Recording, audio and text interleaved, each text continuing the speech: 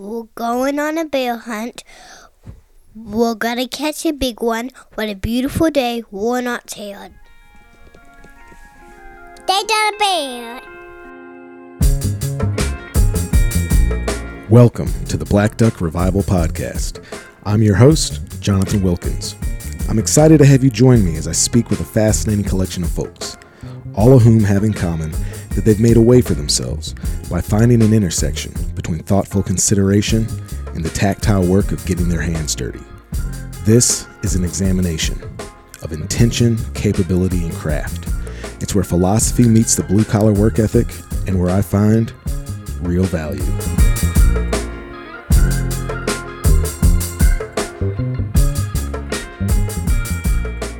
Hey everybody, welcome back to the Black Duck Revival Podcast.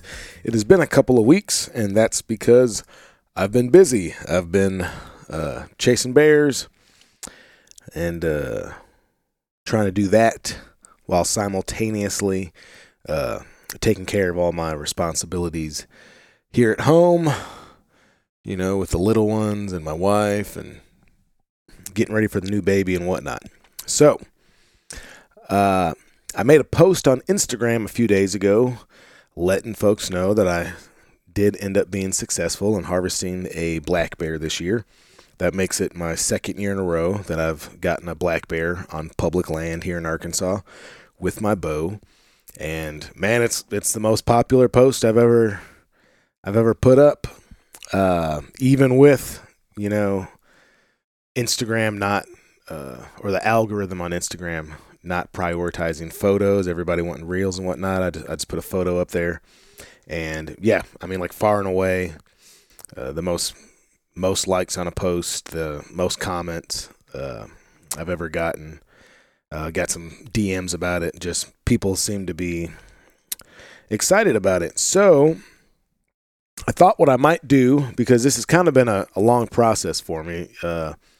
4 seasons ago, I decided I was going to give myself the goal of getting a black bear on public land here in Arkansas. And that first year, you know, did not happen. Second year, I got busy with other stuff and didn't really hunt. And then last year I was able to, and this year I was able to. This year feels like it was actually... it actually felt like a success, because last year, I mean, I just happened to cross a bear. This year, I, you know, made a plan beforehand. I'd eliminated a lot of places that bears weren't. I went into these places. I found bears. I saw bears every single day. Had a mishap one day, and then was able to get a bear last week, you know, just a little bit before dark, and, you know, did the work in the dark and packed it out and came back and got the rest of it and packed it out and got home about 12:30 in the morning. So I thought what I would do is just give y'all, like, pretend we're sitting, you know, around a campfire, maybe drinking some cold beers, and, I'll just tell you the story of how it went, you know, what bear season was like this season. So, I had the intention. Well, actually, let me step back a little bit. If you have heard some of the previous podcasts, I did one with Myron Means, who is the large carnivore biologist here in Arkansas. So that does include mountain lions. But pretty much it means he's the bear biologist, and he has been, I think, for the last couple of decades here in Arkansas. Arkansas was once known as the black bear state. This was a place that people came to hunt black bears because we had such a large population of them. But because of, you know, just hunting, market hunting, and habitat destruction, I mean, pretty much all of Arkansas was clear cut at one point. You know, they say that at the peak we had about 50,000 black bears, you know, say in the 1800s, before European settlement of the territory, the now state. And then I believe in the early part of the 1900s, there's a guy named Trustin Holder that did a survey. I can't remember exactly when that was. Maybe the 30s or the 40s, something like that. But they say we had about 50 black bears left. That was down in the lower White River drainage, basically like the swamps and stuff. There was a handful of bears left. In the 50s, Arkansas did some wheeling and dealing with Minnesota and a province in Canada, and they basically, those places would trap nuisance black bears. Arkansas would send some folks up with a cage in the back of a pickup truck, and they'd pick up the bears and bring them back down and release them. And, after about 30 years or so, we had enough of a population that they opened up a hunting season. I believe for the first 20 years or so, it was just like spot and stalk. There was no baiting allowed. And then in the early 2000s, the population had grown to the point that they needed to be able to take more bears out every year to keep the population in a manageable, or have a manageable population of black bears. And so that means that, this is a state now that, even though Arkansas is comparatively to a lot of other states, it's not incredibly thickly habitated. I think we've got about 2.5 million people in the entire state of Arkansas, which, there's plenty of cities that have more people than that. But still, because of the number of people, because of agriculture, because of all sorts of infrastructure, like, we'll never be able to have a population of 50,000 bears again. It's just not. It's not. If you did that, you'd have bears getting hit on the road all the time. You'd have them in people's yards. You just have all sorts of problems with people, human, animal interactions. So they have, for the last 20 years or so, they have made it legal to have bait sites for bears, and that's probably how most of the bears get killed in Arkansas.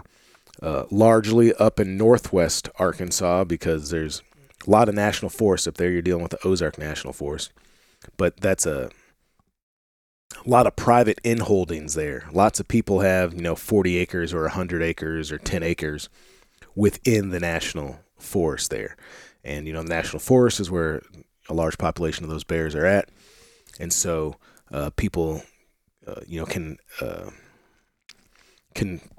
put together a bait site that's an added attractant for bears to come in, and a lot of bears will get harvested that way.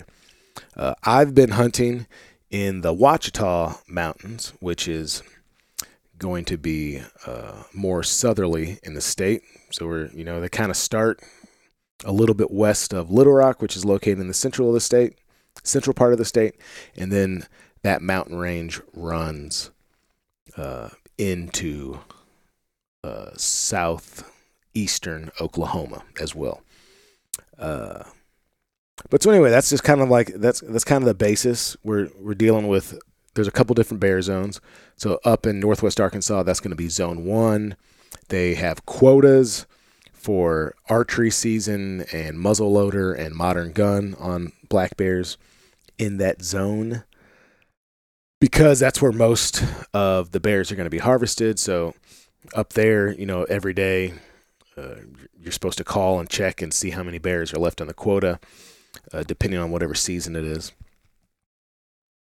And but I've been hunting down in Zone 2, the Ouachitas, which there is not a quota, because much there's just much less harvest of bears in that region. The Ouachitas do not have the private inholdings and near the number that the Ozarks do. So that kind of sets the stage for what we're doing here. This year, bear season started. Normally, bear season starts concurrent with archery deer season, which is archery deer season here in Arkansas this year started this past weekend, which would have been, let me tell you, so that would have started on the 24th. So normally that's when bear season would start as well, and you can hunt bears with whatever method is legal to hunt deer with at that time of year. But this year they did something different where they started archery bear season, 1 week early, which I'll tell you what, I think that made a huge difference for me because it cut down on the number of people that were out there in the woods. I did actually encounter some folks, but there weren't really like a ton of people out in the woods yet. So the bears aren't being pressured. They're not getting stepped all over. People aren't encroaching in there yet. It's really, still relatively here in the South. It's pretty early in the hunting season. So that first day of season was September 17th, and that whole week, or definitely for the first 4 days or so, man, it was hot. We're talking about highs in the high 90s, heat indexes well over 100. And that's an added challenge because, you're trying to, the whole point of hunting, well, let's not say the whole point. A large part of the reason to hunt is for the meat. This is a food source. I'd be lying to you if I told you it's the only reason to hunt, because there's all these other intangible reasons that I've talked about before, right? I mean, there's a personal validation. Depending on what kind of hunting you're doing, it might be camaraderie. It might be a sense of tradition or culture. It might be a way to challenge yourself. All sorts of different reasons. But, you're going to kill a large animal like a bear. Just the absolute worst thing that could happen would be for that meat to spoil on you because it's so hot and you're not getting it cooled down quick enough. So that's like an added stress, right? Like you really want to put an efficient shot on that animal. You want to be able to recover it quickly. You want to be able to start processing that animal like immediately and get it cooled down. And I mean, I learned that last year. Like I was on that bear 5 minutes after I shot it. I heard it moan or do the death moan, which sometimes bears will do when they expire. And so I knew it was done for. I saw where it crashed in the trees, and I ran up on it 5 minutes later, and, there's already flies on it. There's already yellow jackets on it. That was at like 2 o'clock in the afternoon. It was 96 degrees, and I was hustling to, get it gutted, get the hide off, start getting it quartered up, even started to debone it at that point, just to try and let that heat dissipate a little bit. So anyway, I'm going into my bear season this year with all that in mind. I had been doing some like Onyx or Google Earth scouting beforehand and taking a look at where I had been, where I'd found bear sign. I really had not found just a ton of fresh bear sign in the last few years. I had gotten to the point where I could recognize, where a rock had been rolled or a log had been torn up by a bear looking for insects to eat. But, all that kind of sign I had found was pretty old. I had found 4 seasons ago, I had found a patch with just a ton of, pretty fresh bear scat, from within a few days, where bear had just been wearing out black gum berries. But I tried to hunt that place a few more days. I never saw anything. I never saw any more fresh sign. I'm pretty sure that I got in there and I made so much noise getting into it. It was a hard to reach place, and I think I made so much noise trying to get to it and stunk it up so bad that I just kind of ruined my chance there. So I had been really focusing on, as I did my, internet scouting, really focusing on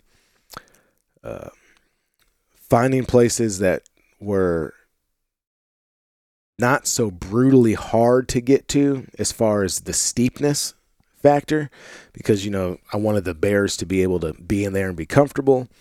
And what I really was keen in on was I was looking for saddles And the saddle is going to be the low spot between two high spots. So I was keying in on that stuff. And then what also happened that was really helpful is on onX, they're constantly refreshing their imagery and updating the information they have. And the most recent satellite imagery they had, the satellite images I had of this area before were during summertime. So everything was green. This last most up-to-date picture took place in either the fall or the winter. And what that allowed me to do was very clearly see, the spots that were green, those were coniferous trees, so we're talking about pine trees, evergreens. And the places that were brown, those were going to be deciduous trees. And I knew that in this area, from being up there, that those deciduous trees are largely going to be oak trees. There's going to be some hickories in there, black gums. And I mean, there are some maples and some other stuff like that. But, largely we're going to be dealing with the vast majority of that is going to be oak trees. In that area, what I've seen is primarily white oaks, which is great because that's, the preferred food source in the pre-torpor time for black bears, and torpor is really the state that they go into. They don't go into a true hibernation. They go into a state of torpor, which is just kind of slowing down. They can be roused from that sleep. And they do sometimes wake up, scrounge around a little bit, maybe get a drink of water, and then go back to sleep. So I was able to key in on those areas, try to find places where I knew there were deciduous trees, or I knew there were some saddles. It wasn't so steep, some of those places I was just going down, they call them scree slides, but, just broken up shale. I was having to slide down on my butt. Just really dangerous, actually. And so I had done that ahead of time. My initial plan was to get out there on Friday, the day before season started, and scout, and then be ready to hunt on Saturday morning. Just because of family obligations and whatnot, I was kind of behind on getting my gear ready. And so, 4 o'clock on Friday came around, and I was still getting my gear together and getting the truck loaded up. And so I, just told Marianne, I was like, look, I'm just going to get up super early and drive up there in the morning. There's no point in going up there now. My initial plan was to camp. I had a couple of camp spots marked there in the National Forest. I was going to camp at night, just, little tent, very simple, had some food, bunch of water, and I was going to camp there in the woods at night and then hunt all day. And that actually did not happen, and I really think that I found a good kind of happy medium that helped me to be successful. So I did not get out there first thing in the morning on Saturday. I didn't actually end up getting out there until about 2 o'clock in the afternoon. So it was the heat of the day, but there was nobody else out there. In the mountains that I was hunting, there was nobody else around. So I stopped at one place that I had marked, 4 seasons ago, and that I just had never been in and really taken a look at. And if you follow me on Instagram, you've seen some of this, but maybe you don't, so I'll just kind of describe it anyway. But I park my truck, I walk into the woods. I really don't get that far from where I've parked my truck. I can't see my truck anymore, but I'm not far from it. And I hit an oak tree, and it's the first time where I found, it was just slapped me in the face, just evidence that a black bear had been there very recently. And I knew that because there were oak leaves and small broken off branches from an oak tree kind of in a semicircle around this white oak tree. When I got up on the white oak tree, you could see where it had been scratched and a bear had been climbing up in it.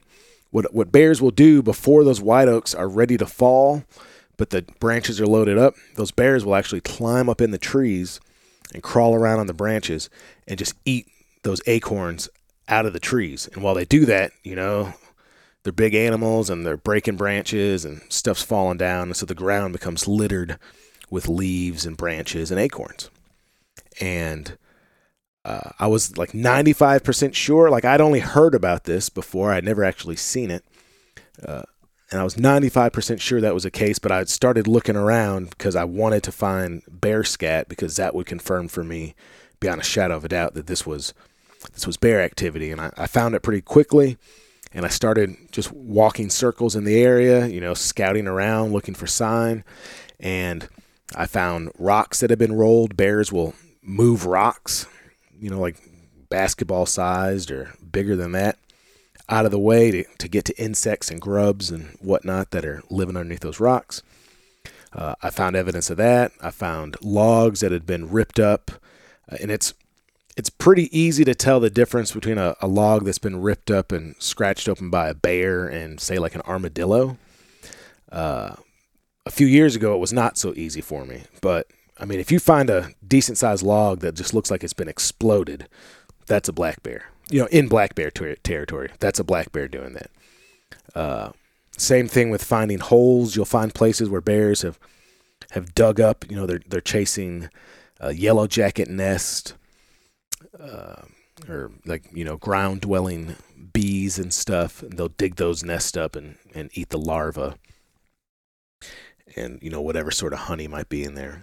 And like armadillos are all over the woods too, but the holes they make are going to be very small. The holes that a black bear makes, might be, I mean, they're usually not enormous, maybe about the size of a basketball or so. But, just through process of elimination and seeing a lot of what was not black bear sign, I started being able to pick up on it quick. And also what confirms that for me is that I was finding pile after pile after pile of bear scat. Now, none of the scat that I found that first day, just screamed that it was from that day. I mean, we're just going to talk about this real life. Black bears, usually they just got like a big splat. It looks like, a soft serve machine has been operating there. And you can determine how long it's been there by taking into account the weather. So it's been very hot and dry, which is going to accelerate the drying out of it, right? And so like this stuff will have like kind of just like a black crust on top. And then, you do what you got to do. So pretty much every pile I came across, I would kick it open or hit it with a stick or something. And, you could see, you get two forms of information from doing that. One, if it's still soft inside, that you're dealing with that being dropped a matter of days ago, not weeks. And you can look inside and see what they're eating. And 95% of the piles I was finding, it was plain as day they were eating acorns. I mean, it just looks like a big pile of chunky peanut butter, basically. So I knew what they're eating. I had evidence that they were up in the trees. I knew from the scat I was finding that there was at least a bear in the area. And I had further confirmation that bear was eating acorns. And so I was super excited. I was super enthused. I think maybe that first day I found close to 20 piles of scat, which is a ton. I mean, in these areas, you're dealing with low density. This is a low density animal. You might be dealing with, the numbers that I've always heard were that you might be dealing with one bear per square mile or something. So, I check that area out for a couple of hours, and then I go and check another area out, a spot that I'd marked in 2019 that was a water hole. So I went into that water hole, checked it out, and there, just plain as day, there was just a beat down, wore down trail to that water hole. This was not far off the road either. To the point that I measured it to make sure that it was far enough away that you could legally hunt it. And when I say a road, that's a loose use of the word. This is like a dirt road, barely more than a forestry trail up in the mountains. But nonetheless, I get in there, and it's just plain as day that bears are going in here, or probably have for a long time. They've worn down a path. to drink water, this little water hole, and there were bear tracks in the mud next to it. And that's something like you don't see bear tracks unless it's a deal like a water hole. You find deer tracks usually all over the place because they've got that hard, pointed hoof. But, a bear's got a big, soft, padded foot, so you're only going to see those tracks in something like the soft mud around a water hole. And this was really, man, just like a pretty place. I got there probably about 6 o'clock in the evening. The sun was starting to go down. It was quiet. It was a little cooler there. And I said, man, this is where I want to hunt.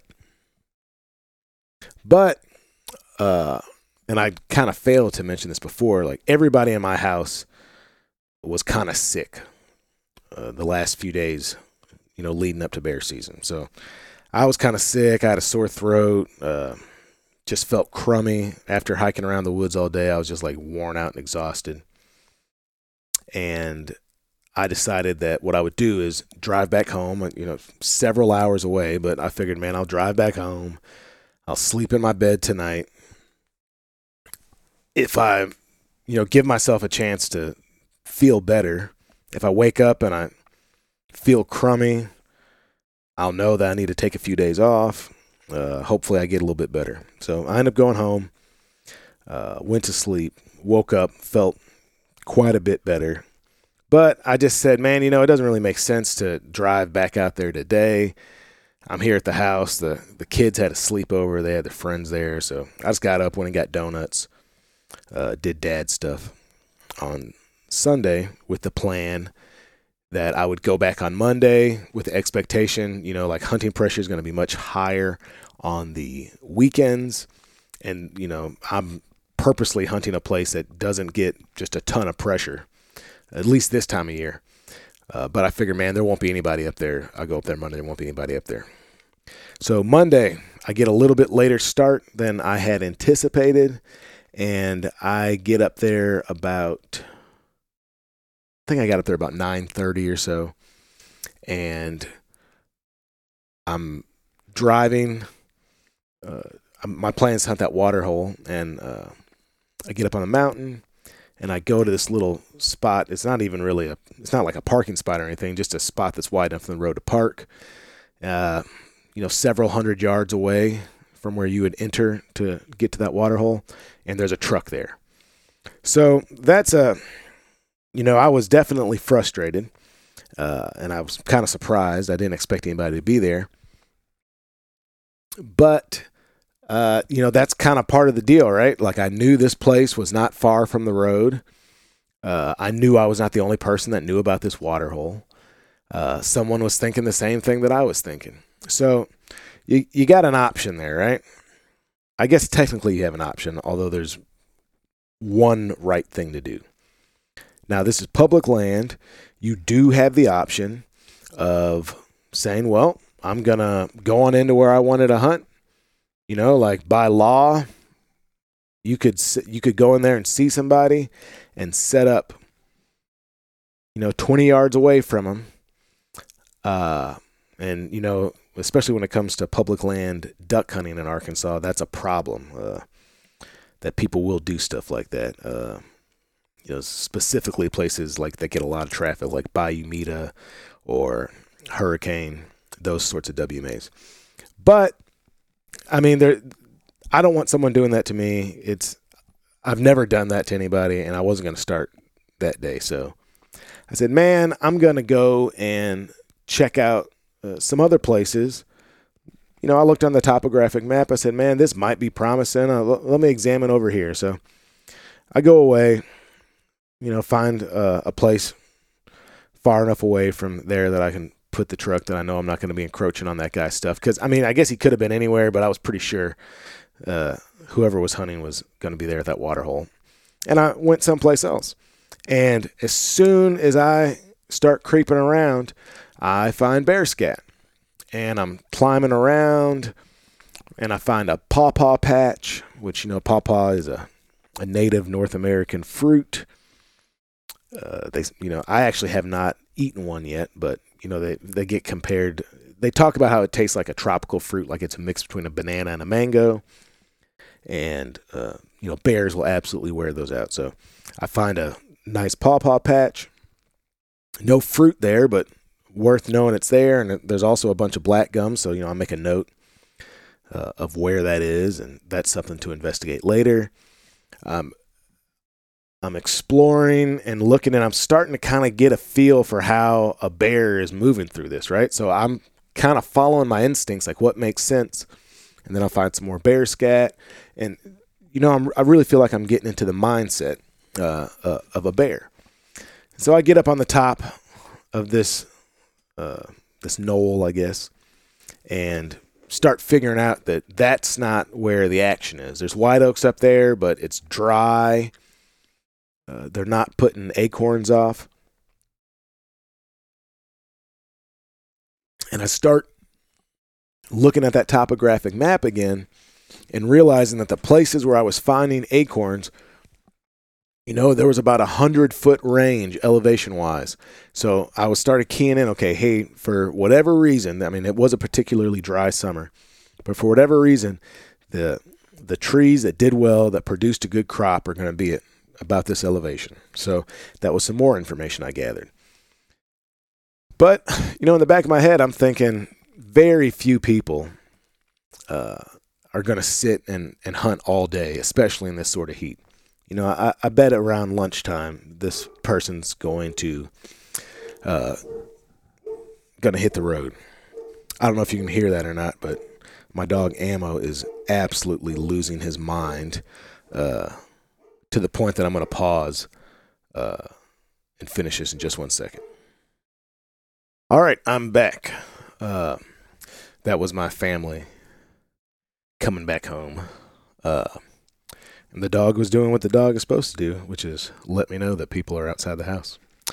So anyway, I figured this fellow was going to leave midday. I go investigate and, confirm through the trees that the truck is gone. So at that point, I feel good. I can go in there and check out this spot, kind of spend the rest of the day up in a tree there.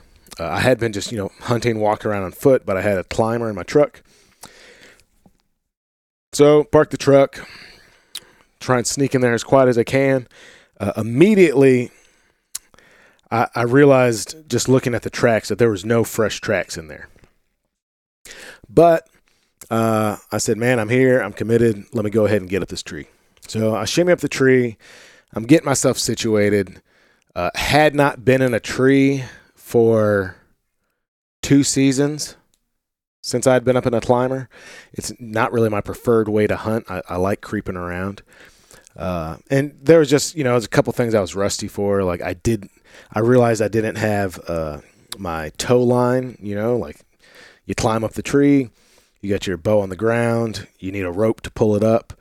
And I'd realized that before I got to the tree, but I actually found just some weird kind of poly cordage that I had in the truck there, and made that work. I got it pulled up,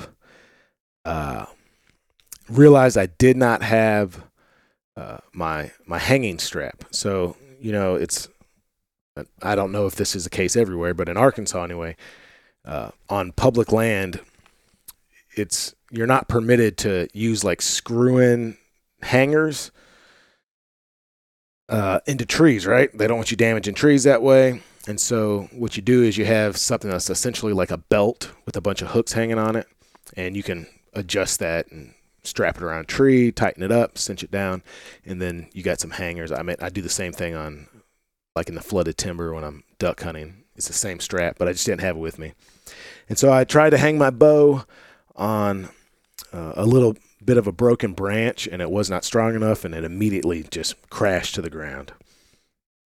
And so that's no bueno. So I shimmy back down the tree. I get my bow. I check it out. It looks all right. Do the whole process again. And I'm realizing I forgot to mention on that first day of hunting, I saw a black bear cross a forestry road, a couple 100 yards in front of me. So I'm very enthused at this point, right? Like until last year, the first black bear I ever saw, I killed. So, I saw a black bear for, maybe all in all 15 seconds, 20 seconds before I let an arrow fly.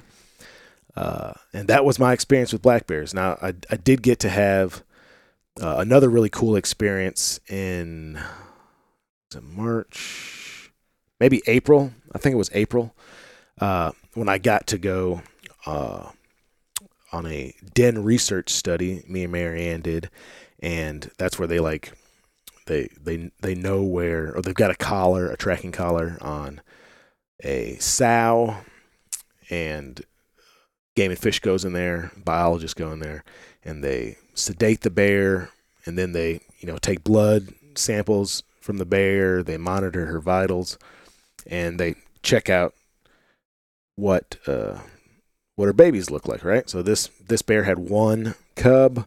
I got to hold the cub. I got to see the mama bear, while she was laying there, just basically sleeping. And that was a super cool experience. So, then at that point, I'm up to 3 bears that I've actually laid eyes on. One in a hunting situation. So after that first day, then I'd added a 4th one, and man, that's a huge deal. Like, even some of the most experienced bear hunter I know has gone entire seasons without seeing a bear in Arkansas. So I feel extremely lucky. I feel enthused. Everything settles down. I'm back up in the tree.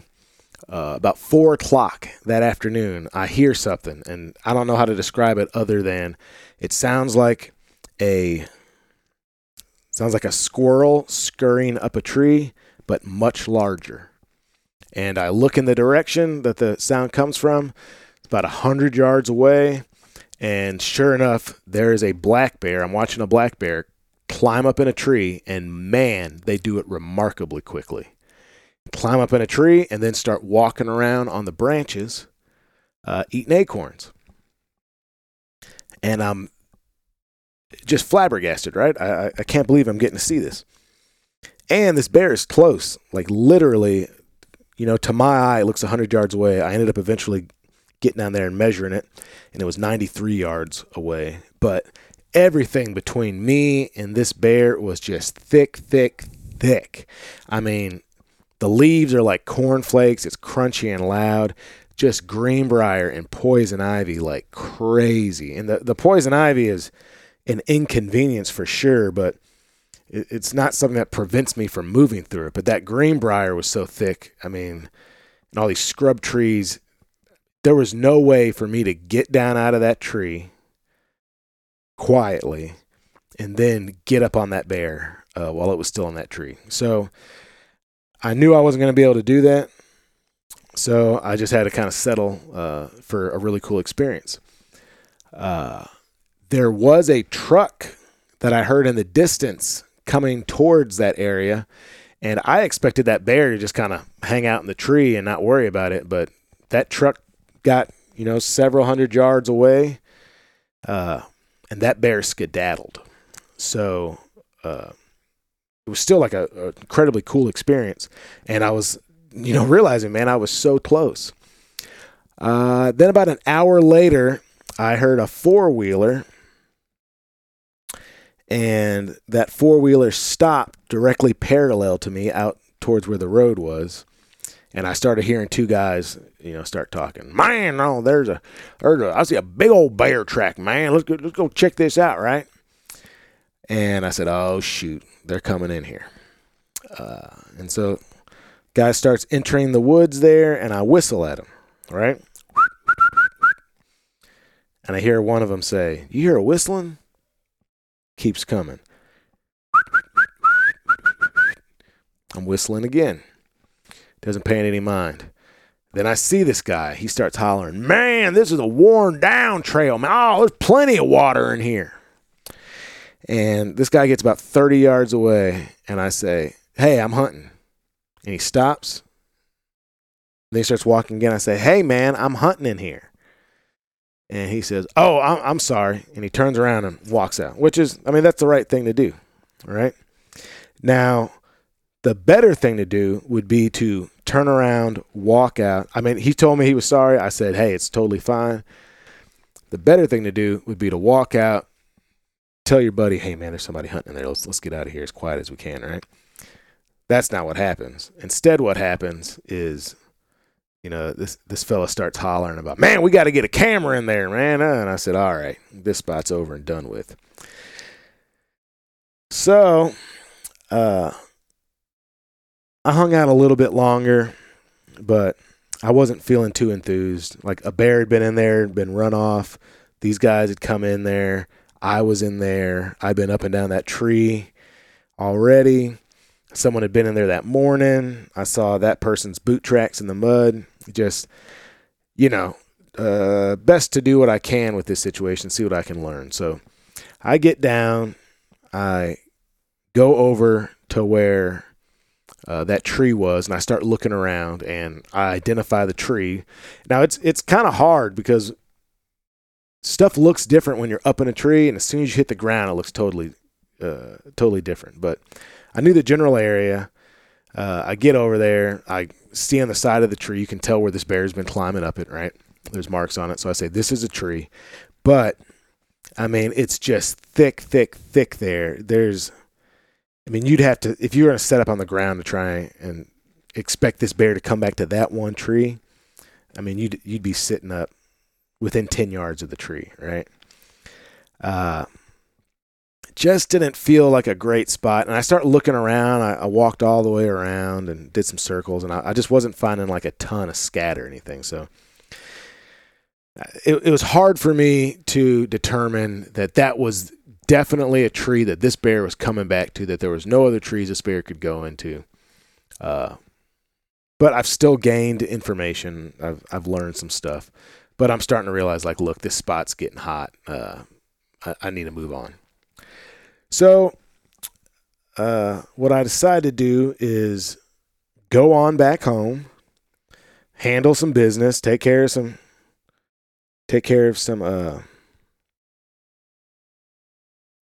No, that's not what I did. That is incorrect. That is not what I did. All right, I thought that sounded weird. What I did do was I drove off the mountain. I called my wife. I said, hey, you be all right if I get I got to drive for a while, but I can find a little hotel and just spend the night and then come back over here and try and hunt tomorrow. And Marianne was gracious and said yes. The reason I didn't want to camp out was kind of twofold, and it's something I really learned. There was poison ivy everywhere. The entire time I was hunting, I was at least knee deep in poison ivy. So, I had my pants tucked in. I felt like I wasn't, just getting the poison ivy on my skin, but I had like some wet wipes and stuff I was trying to clean my hands up with. I had gloves, all that stuff. But, it's damn near 100 degrees. I'm spending all day long in poison ivy. It just felt like, man, I need to be able to, I had another pair of pants I could switch out of and another shirt. I said, man, it just feels like I need to be able to take this stuff off, put it in a bag, thoroughly wash myself, and if I did have any of that oil on me, and then hit it fresh in the morning. So that's what I do. I go and I find this just absolute shithole of a little motel.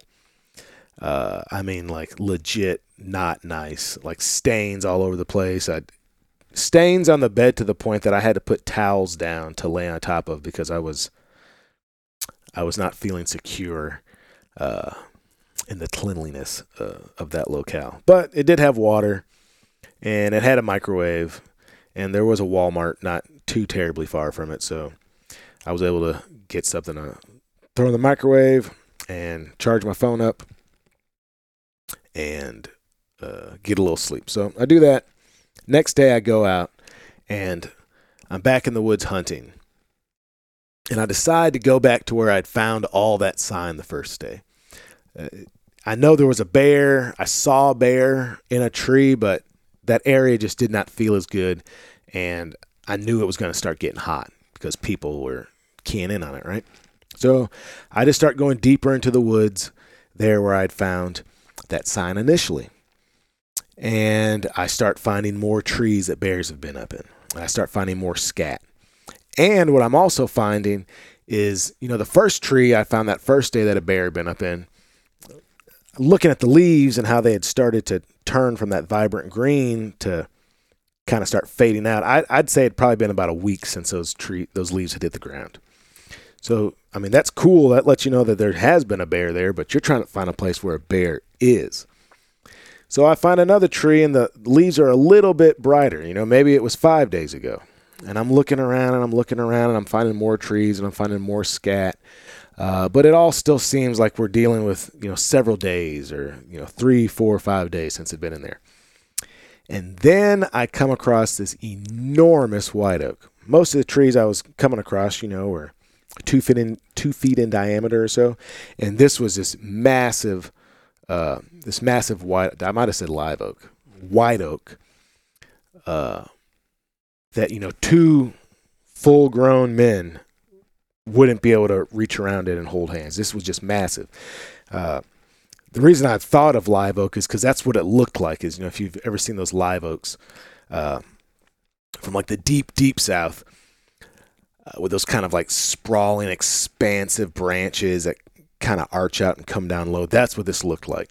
And man, there were branches all over the ground. And just the side of it, it was obvious that a bear had been up in this. And then about 25 yards from there, I found just a fresh pile of bear scat, like a pile of scat that told me that was from within 24 hours. So I'm feeling good about it. It's getting late into the afternoon. I find a spot to sit down about 50 yards off that big tree, kind of in this... it's definitely like a place that would hold water if it was wet, but just a little dry pool or something. And I'm sitting down there, and my plan is, if a bear comes in, there's still, all this stuff is thick, right? These bears want to be in stuff that is thick, and they've got cover, they feel secure. I could see that big tree. I would not have, about 50 yards off from it, I would not have a clear shot, and I'm not comfortable making a 50-yard shot with a bow anyway. But I was pretty comfortable with the fact that if a bear came in and got up in that tree, I would have time to just bum rush the tree and then try and shoot a bear out of the tree. But I'm only there for like 30 minutes, and I just cannot stand to be there anymore because the mosquitoes and flies are so bad. I just can't tolerate it. I'm constantly swatting. I can't get any peace. It's just hot, still air. It's just miserable, right? So I decided to get up. I marked that spot. I've been marking all these trees. I'm starting to get a real idea of what's going on in here. And I start moving, very slowly back in the general direction of where my vehicle is. And with the plan to just kind of investigate and maybe call it a day there. I've still got time. I've got the rest of that week. Bear season is going to go until November, so I'm trying to put my ideas together. And I go, I don't know, maybe 50 yards from that spot, and I see a tree that a bear's been up in. And like just a really beautiful example of one where you could see that not only had the bear climbed up in the tree, but the bear had kind of been standing there and scratching, right? So you had these 5 very distinctive lines about 6 inches long in several different places. And honestly, my first thought was, man, I should take a little short video of this for my Instagram stories or something. And I get my phone in my hand, and then I hear something. And I look over. How far? Probably 50, 60 yards. Just a big, thick pile of gunch. It is thick, thick, thick, thick. And I see a flash of black fur, and it's the noise is. It's just obvious that something with some size is pushing through that stuff, right? And I realize that's a bear, and I see like the front of a muzzle, and then again I see the front of a muzzle, and I realize it's more than one bear, and I'm puckered up because my thought is, 50 or 60 yards away from me, there's a mama and some cubs. And that's not a situation you want to be in with a bear, right? You don't want to be surprising a mama and her cubs. Black bears are very rarely dangerous to human beings, but that's a situation where they could be dangerous. And to add to that, I had just watched The Revenant for the first time a couple weeks before, so it distinctly fresh in my mind what a bear can do to you. But these two bears pop out, and they are big. I told some buddies of mine, the bear I killed last year, honestly, was pretty small. Real talk, I don't think it was a 100-pound bear. And I'm fine with that, that was the first bear I saw. That was the first bear I had seen. I made a good shot on it. I've got the heart the arrow went through the heart. It died quickly. It's tasted good. Everything's been great on it. But these two bears that I saw were every bit, judging from how big that bear was and full bear mounts that I've seen at friends' places and knowing how much those bears weighed, I think these bears were every bit of 300 pounds. And they came out and they stopped about 25 yards away from me, between, how two trees or a tree will split into like a V and grow up. They stop right on the other side of that and they start wrestling with each other. Rawr, rawr, rawr. Playfully. They're wrestling with each other and just look like they're playing, and it's amazing. And I'm sitting there and I've got my bow I'm standing there and I got my bow in my hand. I'm leaned up against this tree and I cannot move. Everything around me is just crunchy, corn-flaky leaves. I cannot move. And I'm just watching this. And then one of the bears kind of walks back 15 or 20 yards into the thick stuff, and the other bear just kind of lays there and rolls around and loafs. And I'm trying to figure out, how do I get a shot? When that first bear walked off to the left to go back into the thick stuff, I was able to get an arrow on my string. I got drawn back, just never had a clear shot. And as I was trying to lower it, I guess my finger hit the trigger as the string was almost all the way down, and the arrow flew off and stuck into a tree root about 1 yard away from me. But the bears didn't seem to notice at all. So then I key in on this other bear that's still there, and I'm waiting for it to come out and present a shot. And then it sticks its nose up and it catches my wind, and it starts sniffing around. And it stands up, and I feel like I've got a shot at it. It's close. I got a hole I can shoot through in that stuff. I take aim. I try and concentrate, put my sight on the bear's vitals, and I shoot. And the bear doesn't move. It just kind of looks. And I can tell from the sound that I hit ground. I did not hit the bear. And I'm a little bit surprised, but I'm like, man, I guess I hit something, or, hit a piece of greenbrier or whatever.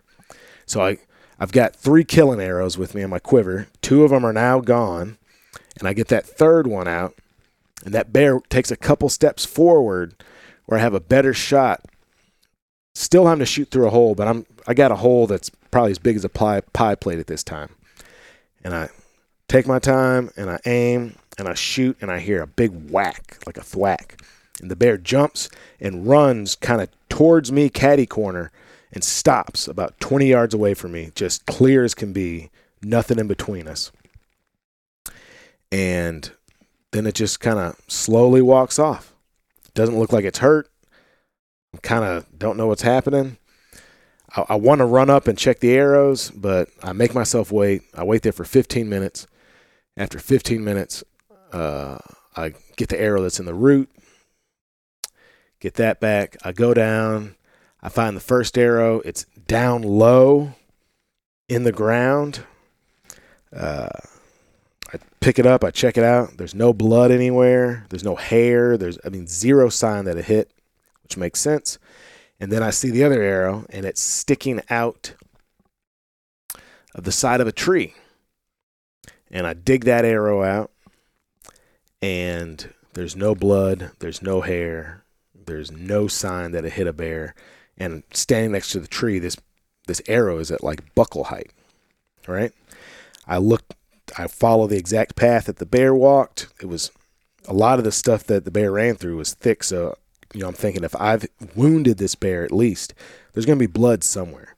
There's nothing anywhere. I'm looking at these arrows. There's nothing. And I'm just kind of flabbergasted, but, it looks like I've completely missed this bear twice. And I am momentarily really disappointed in myself. But then I'm incredibly thankful that I have not wounded this animal. Really, that bear didn't booger off or anything. It just kind of jumped at a loud noise, did a little 20-yard away skedaddle, and then slowly headed off.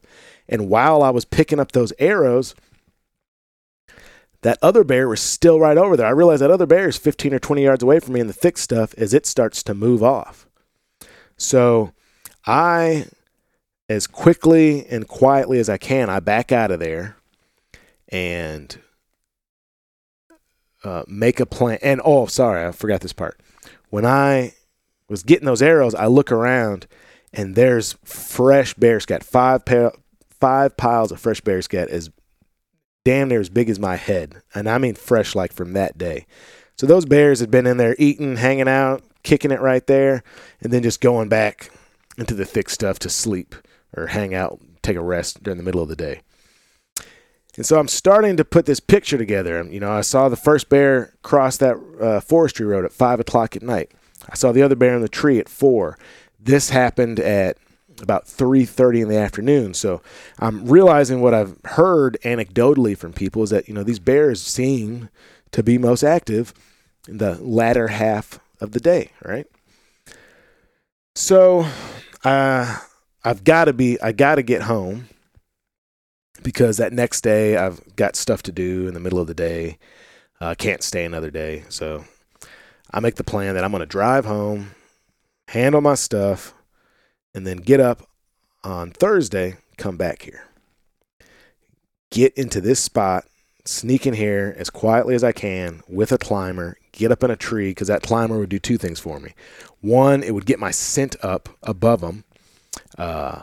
And two, it would get me up above all that scruff and gunch, because all of that kind of stopped at about 6 feet. So I'm thinking if I can get up above that, then I'll have a clear shot. And there was a worn down path, where those bears, and I'm figuring these two bears have been coming in and out for a while and just hanging out in this area. So I do that, kind of disappointed in myself, but really stoked about the experience. And honestly, the disappointment kind of fades pretty quickly. Go do whatever I got to do. I'm not able to get back up there till about 1 o'clock on Thursday. And then I start trying to sneak down to this spot. Now, I knew the predominant wind direction was supposed to be like out of the northeast, which was pretty good for this area, for me trying to get down there and approach it, right? That should be, hopefully, if the bears were down where they were before, like that should be, the wind should be going from the bears to me. So I start sneaking in there. I got a bottle of wind detector, which is just a little squeeze bottle with an inert powder in it. I don't know what it is. Probably baking soda or talc or something. Just a little white powder with no smell to it. And you just give it a little puff, and you puff it up into the wind, and whatever way the wind's blowing, this makes it very obvious. So between that and just feeling the wind on my face, the wind had picked up a little bit. It was probably about 8 to 10 miles per hour that day. The wind was kind of going northwest, from the northwest and then from the northeast, and just kind of switching back and forth. So I was zigzagging my way, trying to work around the wind. But, I still had the wind generally coming from where the bears seemed to be to where I was. So it took about an hour for me to sneak my way down into this spot. I find the tree I want to get up into, and so not exactly on top of where I was before, about 20 yards away from there. And I get up in that tree and just start hanging out. Decide to try and be as, prepared as I can. So, I've got my strap this time. I picked up a tow line so I get that arrow up in there. And I had actually gone to the store that morning and gotten a new pack of broadheads. I shoot G5 Montex, which is just it's like a 3-blade, all one-piece construction broadhead. And, I'm specific. It looks like a Muzzy, if you've ever seen a Muzzy broadhead, but I'm specifically shooting this because I wanted something that was kind of as strong as it could be for these bears. And I had killed a bear with it last year, and I killed 3 turkeys with that same setup this year. I felt good about it. And when I got those and I was switching out, those dulled, beat-up broadheads that I'd shot in the trees and broke one of them trying to dig it out of the tree and hit the tree roots and all that, I realized what the problem was that day before. And that was that I shoot 100-grain broadheads, and I had mistakenly picked up a pack of 85-grain broadheads. It was very obvious because when I was replacing them, they were substantially smaller than the ones I was putting on. And I realized what had happened was just the weight was off, so those arrows just kind of flew crazy. One flew low, one flew high and wide, and that's why I missed that bear. So I've got my setup dialed. I had shot my bow to confirm, back at home to confirm that the sight wasn't off from when I dropped it out. I was still hitting doorknobs. I had the right broadheads. Everything was good. I felt like I was there in plenty of time, and my plan was just to hunt until dark. I had Thursday, and I had Friday if I needed it. I was going to go stay at that same gross motel. But, my thought was, come Saturday, there's going to be deer hunters in here, so, this is my time to try and make this happen. I'm in the tree 4 hours. I'm working on a writing project. I work on the writing project, stand up the whole time. And, I also forgot this. When I got up in the tree and got myself settled, my phone fell out of my pocket, and so my phone was on the ground, which was no big deal. I got no reception anyway. I didn't need to use Onyx because I was where I was going to be. Only thing that inhibited was me being able to check the time. So I just kind of worked on my project. I scanned around constantly. I sat down a few times in about 4.5 hours just to give my feet a break for 5 minutes at a time. I think I sat down 2 or 3 times. When I started watching the sun get lower and lower, I'm thinking, it's probably about 5. It's probably about 5:30. We're coming on 6. Maybe I got about an hour of light left. You can hunt until 30 minutes past sunset, but especially there in the trees, when the sun starts setting, you get to about official sunset, and it starts to be too dark. You can't even really see your pins anymore, right? You don't need to be taking a shot. So about the time I decide, I'm done working on this project for the day, put my pad in my pocket there, kind of stretch my back out, and within a minute of that, I hear something. And I look, and there's a black bear 25 yards away from me. And it stopped, and it's kind of smelling. And I'm thinking, there's no way this can happen. I can't get my bow. This thing's going to see me. I'm only 10 feet up in a tree.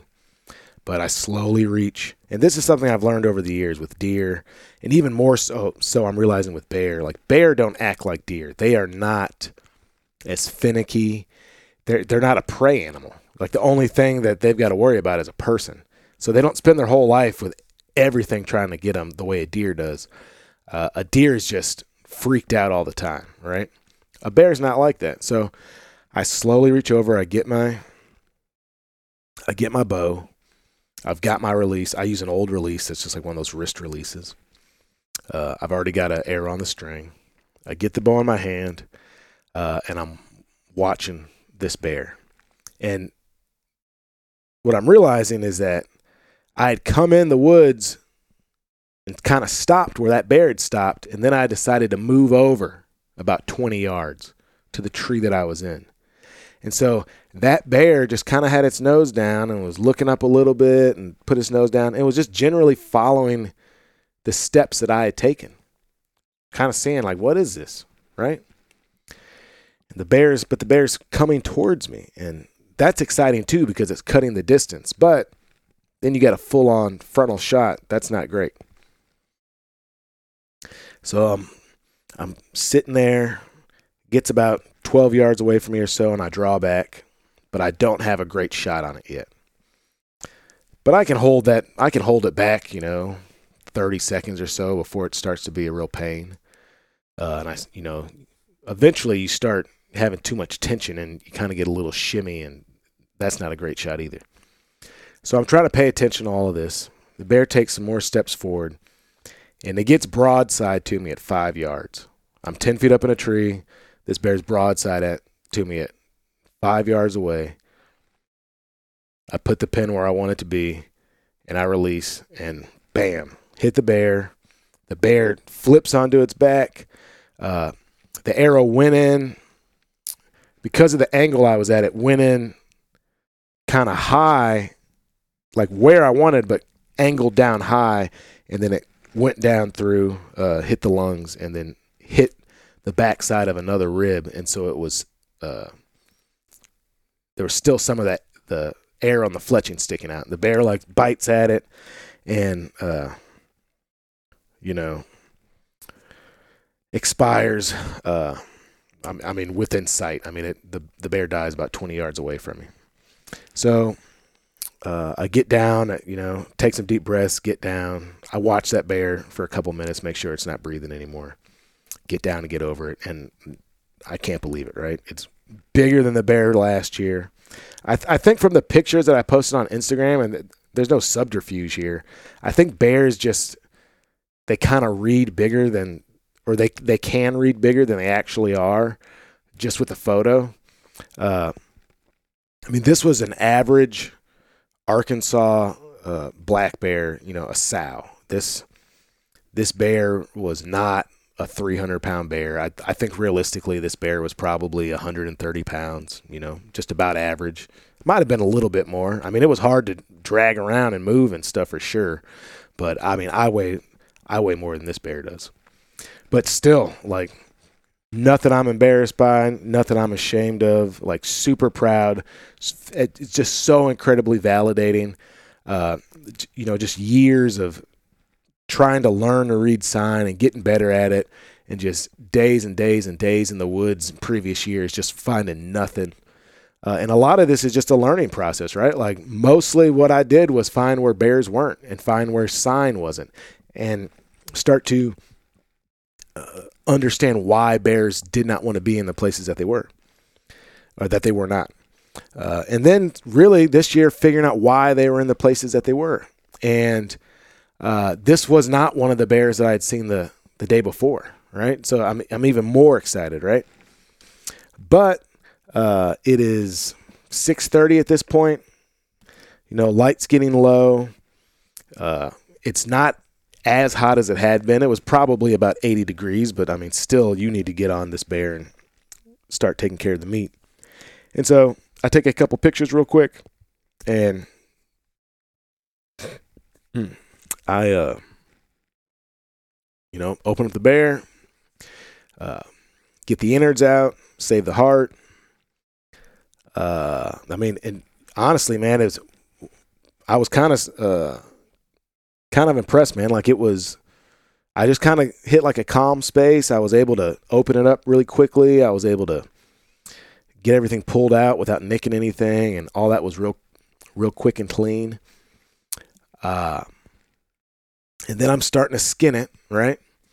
And I hear something and look up, and about 35 yards away in that thick stuff, there is a huge, huge black bear walking. And I start hollering, "Hey, bear, hey, bear, hey, get out of here, bear, get out of here." And I expect that bear to just vamoose, and that bear does not. That bear hangs out there and just kind of sits there. And I'm freaked out because normally I'm not worried about, these bears. I mean, like, I'm expecting a bear to run away if it even knows I'm there. But the other problem was I realized that I had made a mistake and I had left my headlamp in my truck. So it's getting dark on me. I'm sitting here with a gut pile and a bag of meat, and there's a really big black bear. I think it was one of those bears I'd seen the day before, because I would say this bear was every bit of 300 pounds. And eventually that bear kind of walked off, but it took a few steps and I couldn't see it anymore. And the light's low, it's in thick stuff. Kind of disconcerting. So I'm working on this bear as quick as I can. I'm about to lose light and I don't have a pack and I don't have a way to haul it out of there. And it's just going to, I got my cell phone, but I'm not going to be able to hold this cell phone and break this bear down and all that. So I get my stand, I get my bow, and I just hump it out of there as quick as I can while the light's fading on me. I get back to my truck. I've parked my truck away because, I don't want to be letting people know where I'm hunting exactly. So I got to hike to my truck. I get to my truck. It's dark, fully dark. Put my stand in there and my bow. I've got no reception, so I can't let anybody know what's happening. But I dig my headlamp out of the truck. I get my truck closer, as close as I can get it. And then I take my pack. I've got this really cool pack from Mystery Ranch. And I get back down in there. And look, I can get around the woods, especially with Onyx. I mean, without Onyx, I wouldn't feel near as comfortable with it. But I got twisted around a little bit, even following my track and knowing where I was going, But I get back down there to the bear and I start working, and I'm just singing the whole time, just trying to make noise, trying not to be freaked out, and kind of just get to the work of it. Which after a few minutes, I just kind of settled into it. I stopped being freaked out about the bear, or about another bear coming in. I'm making plenty of noise, singing songs, and just really kind of a joyful experience. So I get this bear broke down, skinned out. The meat looks great. There's fat on this bear. I had my pack. I didn't have game bags, but I had a bunch of old pillowcases, so I'm putting quarters in pillowcases. I'm, if you just use like a stout knife, you can absolutely take the ribs out of like a deer or a bear just by getting up into the rib socket and popping it out. So I'm doing that, getting the ribs off. I got a bag for trim, blah, blah, blah. I get this bear all broken down. So I've got the hide and the head. I've got the 4 quarters. I've got a bag of trim. I've got the ribs. And so I load up part of it into the pack and I hump that out, and it's work, and I'm going uphill too. And it's work, but it's not just the worst thing I've ever done in my life. Hauling that elk out on my back was way, way worse over there in Utah. But I mean, I'm getting tired. I mean, part of it too, just from being hunched over and your back starts hurting because you're hunched over and you're breaking that bear down. You're trying to move quick and all that stuff. Now, I had prepared ahead of time. I had a good Yeti cooler in the truck, and I had 60 pounds of ice in there, just ready for that. If I did get a bear, I could get in there and start getting it cooled down immediately. So I get the meat back to the truck. I get it unloaded, get it on ice, and then turn back around and head back down in there. And I really probably had about 2 more trips worth. But I was tired. I was starting to I'd get high enough at some point that I could get a text. Marianne's texting me. She's getting a little worried because she hasn't heard from me. It's getting late. I said, man, I'm just going to get this out in one last trip. So I just loaded up. I can't even close the pack all the way up. I'm like kind of wrapping straps around it to keep it from everything from spilling out. I got the hide in there, which that hide and that head is heavy. I got a pillowcase with the ribs in it that I got slung over my shoulder, and I start humping this out of there, and man, this thing's heavy. I get about a third of the way and I got to stop, catch my breath for 10 or 20 seconds. And then I get another third, do the same thing. Then I finally get out of there and I'm just pushing through Greenbrier. On the way in, I was taking the quietest way possible. This way, I'm just trying to get the most direct route out. I finally get back to the truck. I get that pack off. Man, you feel like you're going to float away, as my friend Brad says. And I get that pack off. I get everything loaded up in the cooler. This is a big Yeti cooler. I forget what size it is, but it's huge. And it took up every bit of it. I get the thing slid back in my truck bed, use some wet wipes, get my hands cleaned up. It's about 9:30 at night. Get in the truck, start it up, get a big glug of water, and start heading down the mountain. Just feeling good. Feeling so validated, feeling so proud, just stoked to get to where I can get a signal out and call Marianne and let her know what's up. And, that's pretty much the end of the story. The last little thing that happened was that I start coming down the mountain. And it takes 30 minutes, 35 minutes to even get to Blacktop. In about 5 minutes after I start driving, my low fuel light comes on. And, I'm a ways.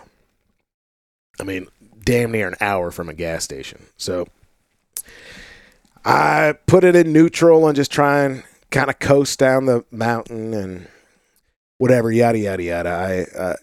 I roll into this gas station in this little town where the gas station's closed and everything's dark, but you can run your car and get gas. So I do that, and I end up getting home about 12:30, 12:45 in the morning, and just beat down.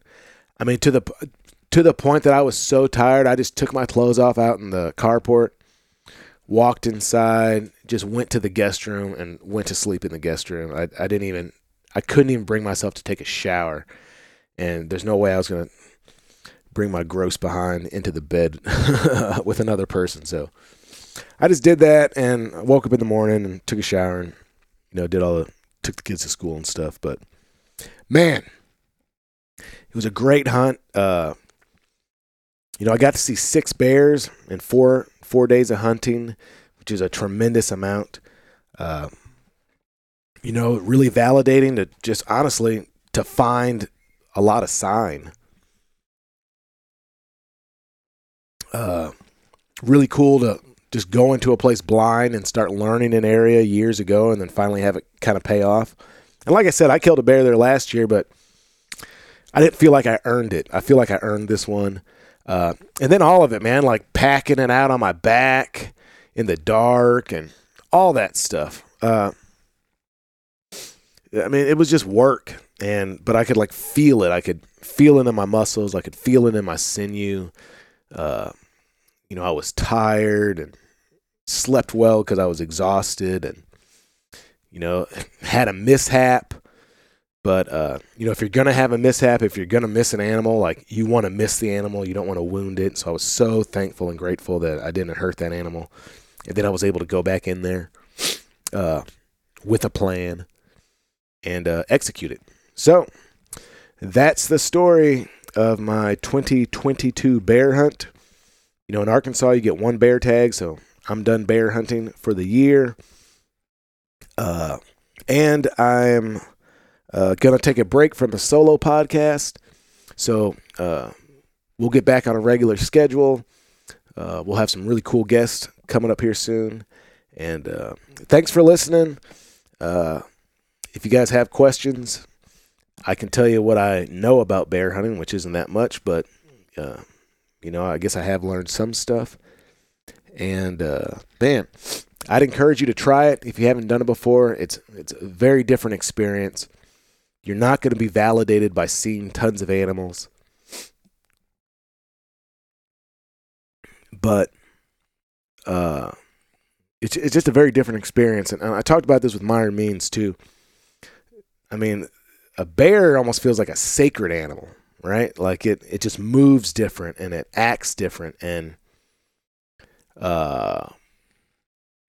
There's just something that's hard to describe about it, but it's a really special thing. And man, I look forward to being able to do that. Hunt bears some more. The meat is fantastic. I prefer it to venison. Venison's good, and I got plenty of that, but bear meat's better. Anybody who tells you that it's no good, as long as this isn't a bear that's just living off of fish, because I'm sure that could impart, a little bit of an off flavor. But I bet you that 9 out of 10 times when someone says bear meat's no good is because they didn't get that thing gutted and broke down and skinned and processed efficiently and quickly. And it's a big animal. It's got a big, heavy fur coat on it. Get that thing cleaned and broken down and get the heat dissipated as quickly as possible. And you'll have really good quality meat. Have a plan to take care of it. And we'll be eating on that bear for the rest of the year. I'll be able to share it with family and friends. Just the other day, the in-laws came over and we did a bear stroganoff. It was real tasty. Leftovers were good the next day. And I got the belly meat off it. I'll be making bear bacon. I'm going to cure and smoke a bear ham. Plenty of burger. I'm going to do like some black bear bone marrow compound butters. Just all sorts of cool stuff. And get the hide tan. I'm even thinking about taking some of the claws and making some necklaces for the girls. So anyway, thanks so much for listening. Until next time. Thank you for listening to the Black Duck Revival podcast all the way through. As always, it's produced by me, Jonathan Wilkins, and Brian Sachs. Check me out on Instagram. The handle is Black Duck Revival.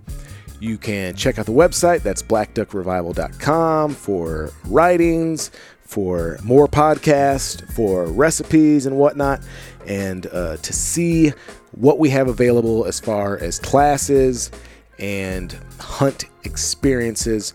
Few spots left. We do have sold out hunts, but there are a few spots left. If you guys want to come chase speckled-belly geese with me this year, it's going to be a blast. If you have not done so yet, I'd be so thankful if you would leave a review over on Spotify or on Apple or wherever you listen to your podcast. That helps tremendously. A 5-star review and taking a few minutes to just write a written review is a big deal. It helps with the algorithm and it gets this podcast in front of more people. I feel so thankful. The last few weeks, I've gotten some messages from folks that are listening to the podcast and enjoying it. And one of my favorite things is folks that listen to the podcast that aren't, hunters or anglers or, they're not actively pursuing that kind of stuff in the outdoors, but they see value in this podcast because of the conversations we're having and the interesting folks we're having those conversations with and the stuff that we're talking about, because I think a lot of this is resonant for folks no matter what you're doing, right? Because ultimately this is about making your own way in the world, and isn't that what we're all trying to do? So thanks so much for listening. See you next time.